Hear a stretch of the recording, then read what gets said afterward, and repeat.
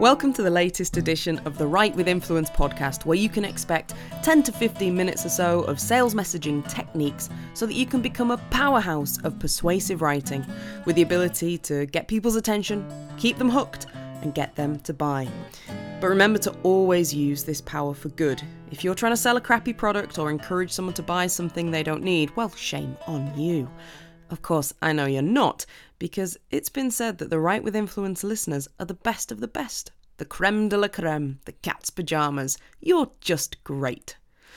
I'm writing and recording this episode during some very wet and windy weather here in England. I think it's Storm Dennis, this particular one. I don't know when or why they started naming storms.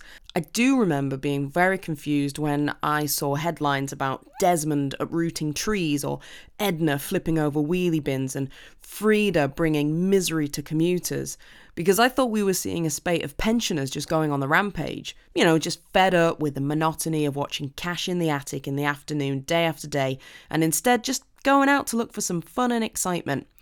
And I was a bit disappointed when I discovered otherwise, because they sounded like they'd be great people to party with.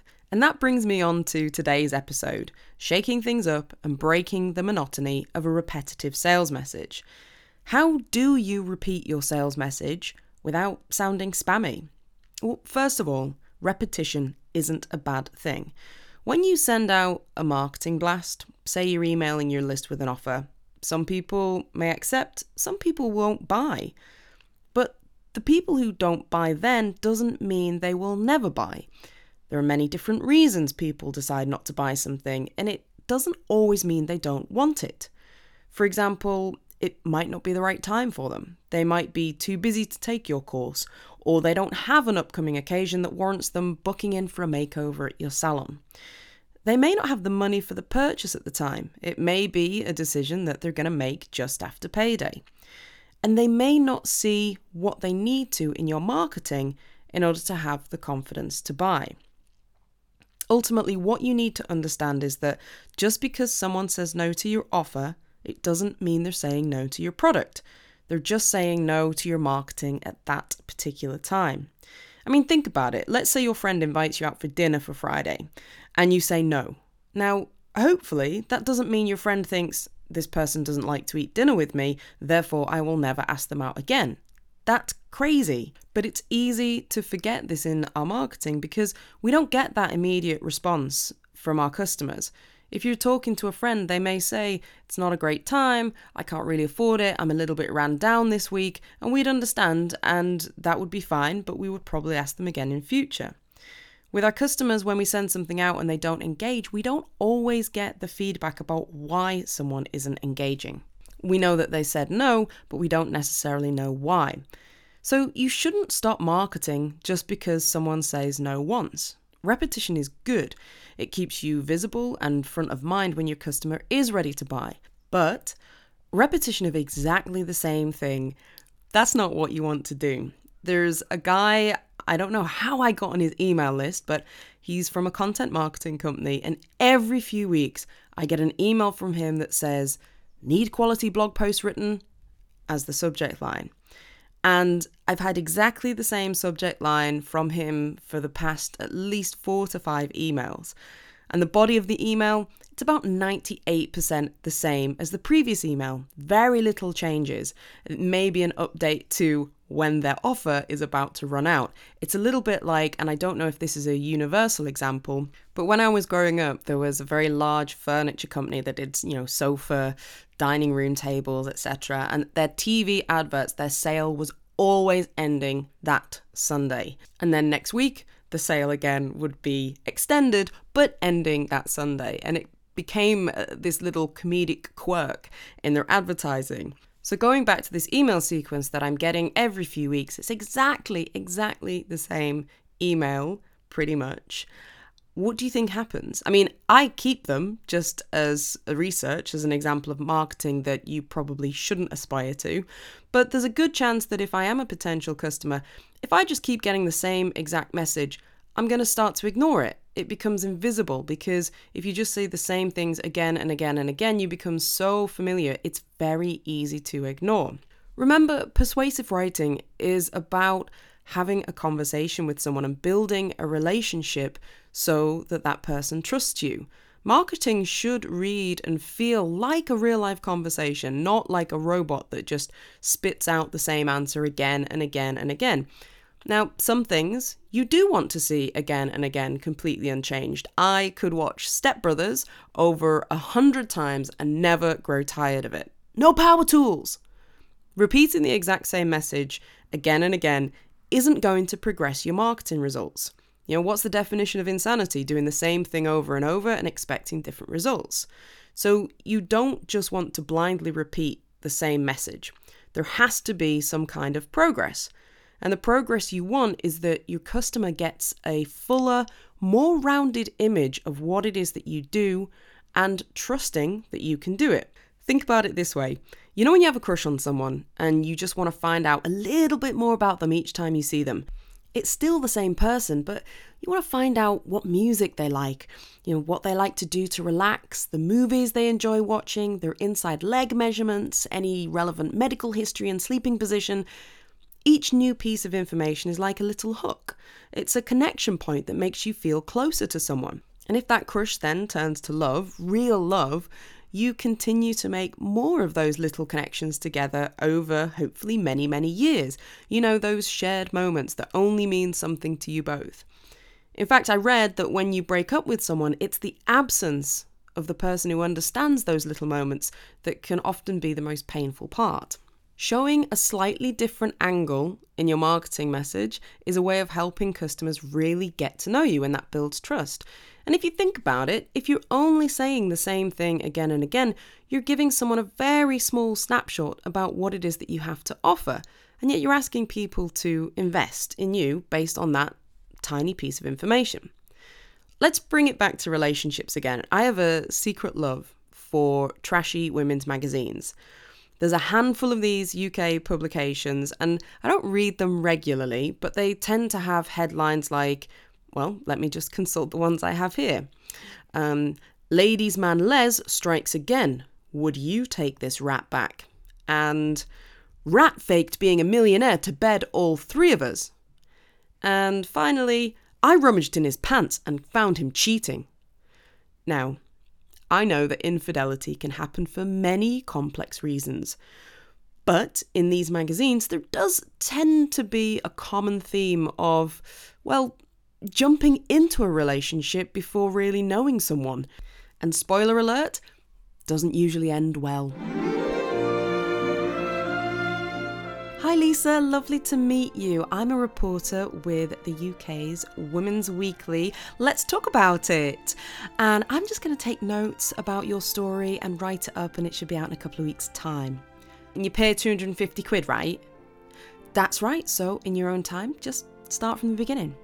So I was in Yates's with my mates and we just downed a load of tequila shots. Clinking glasses in the wine bar with friends. I was ready to let my hair down and have some fun. I went to the bar for a Guinness and a bag of pork scratchings because I was starving, and that's like a meal, innit? I was pretty by this point. I went to the bar to order some appetizers, feeling confident as I made my way through the crowd. And I'm trying to elbow my way to the front, right, because it's rammed, but it's not a problem because it's mostly these little skinny lasses, and a couple of elbows and a glare from me, not going to mess, are they? But then I come up against this big lad in the queue, a bit like Shrek, but with a massive smile. He sees me trying to get to the front of everyone. It makes him laugh, right? And he says, "Go on then, love, get her in front and I'll get behind you." And him and all his mates laugh for aloud. A tall man with smiling eyes saw me waiting patiently and chivalrously let me go ahead of him. So we start chatting, because we're there for ages, because the bar staff are dead slow. And he tells me I can buy him a Guinness to pay him back for letting me in front. And I said, "Do you know how much they are in this place?" He looked a bit shocked, but said he'd have half a mild instead, and I thought, well, that'd probably be alright. I bought him a drink to say thank you, and he was surprised. I don't think he was used to a lady paying her way, but I'm a modern woman. Anyway, we get chatting, and he's alright. And after a few more pints, he looked, doable. So I said he could come back to mine if he got me a kebab.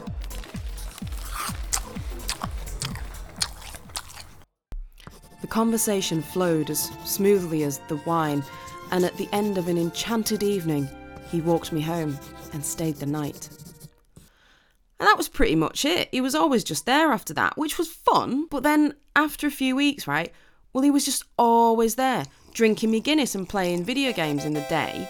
And then he'd disappear at night. He told me he was freelance, right? So worked unusual hours and often had to entertain clients. I thought, it's got to be something to do with the internet, because all his clients were like real young, looked like them vloggers, you know, dead attractive and stuff. And I used to have to give him money for it. And he said it'd be all right because I could probably expense it on my tax or something, which I think means like the government will give you it back. Late nights away and exotic dinners without me, something didn't add up. Anyway, one day I come home, he's shagging some lass on my couch. Turns out he wasn't a freelancer. He was a brickie who'd been thrown off site because he kept outside. And he owes me 800 quid now. I could never have imagined the truth. Repetition in marketing is about showing up again and again, but with a slightly new and different take on your message so you can build those hooks that make people like, know and trust you. So how do you do it? Well, by trying different angles on the theme of the problem that you solve. The number of different angles is really only limited by your imagination, but let me walk you through a quick example.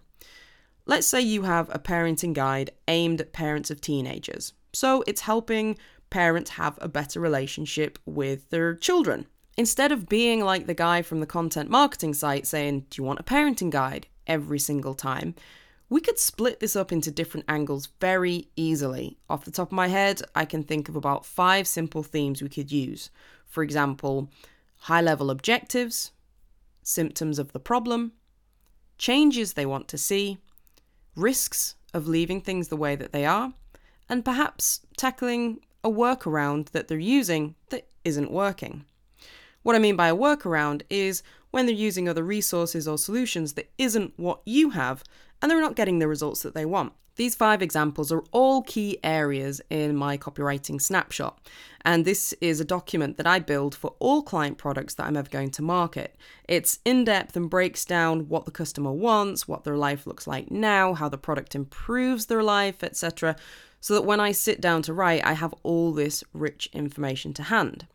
So first, let's walk through some sample subject lines that we could create around these different themes. So first, high-level objectives. Very simply, what does the customer want? If we were sending out an email, we could have a subject line such as, do you want a better relationship with your teen? Next, if we wanted to think about some ways that we could touch upon the symptoms of the problem, how the problem is showing up in their life, we might have a subject line of, is your teen sulky or moody? Next, we might want to look at the changes that they want to see. Remember, we looked at this in episode 11, which will help you come up with more ideas for this when we looked at butterfly moments. But for our subject line here, we might have something like, what's possible when your teenager opens up to you. Next, risks, and we looked at this in episode 12, if you want to get some more ideas about that. Is it too late to get your teenager to trust you? And if we wanted to touch upon a workaround that isn't working, it might be something like why most parenting classes don't work. These are very simple. I'm not saying go out and use these subject lines, but it gives you a springboard to think about ideas for how to shake up your sales message so that you can repeat your marketing without ever sounding spammy. So those 5 examples that I just gave you were high-level objectives, what is it that they want? Symptoms of the problem, how is that showing up in their life? The change that they want to see, the transformation that they want to achieve, the risk of leaving things the way that they are, and workarounds. What have they tried that isn't working for them? That's all for today's quick message. Don't forget to let me know your comments, thoughts or questions, and if you have a copy problem that you would like me to fix on the show, please do get in touch. Till next time, keep believing, and remember, variety is the spice of life. Is it?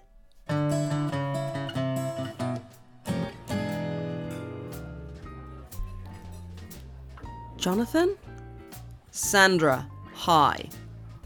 Have you been here long? Oh no, just long enough to soak up the atmosphere and get myself on the right astral plane so I can be the best me to connect to the best you. Good that you weren't waiting long. Dating agency said you just got out of a long relationship. Tell me about it. Cheater, eater, beater. What? No. We'd just been together a long time and too comfortable. Boring, yeah? Maybe. That's why I'm here. Looking to shake things up in your love department. I'm a life guru, you see. A what? A guru. Guru is so 2017, you know. I'm not going to tell you to eat raw food and meditate. I'm going to tell you to be raw and explorate. I'm not sure what that means. Shall we order? I think I'm going to start with the buffalo mozzarella. Interesting. Why, Sandra? Tell me the method behind that decision. I like cheese. That's so why you are where you are. You're doing what you know you like. That seems to make sense. It's boring. What's the thing you are least likely to order? Probably the flaming hot jalapeno infused mushroom stuffed with foie gras. Ugh. That is what you should get, but I won't like it.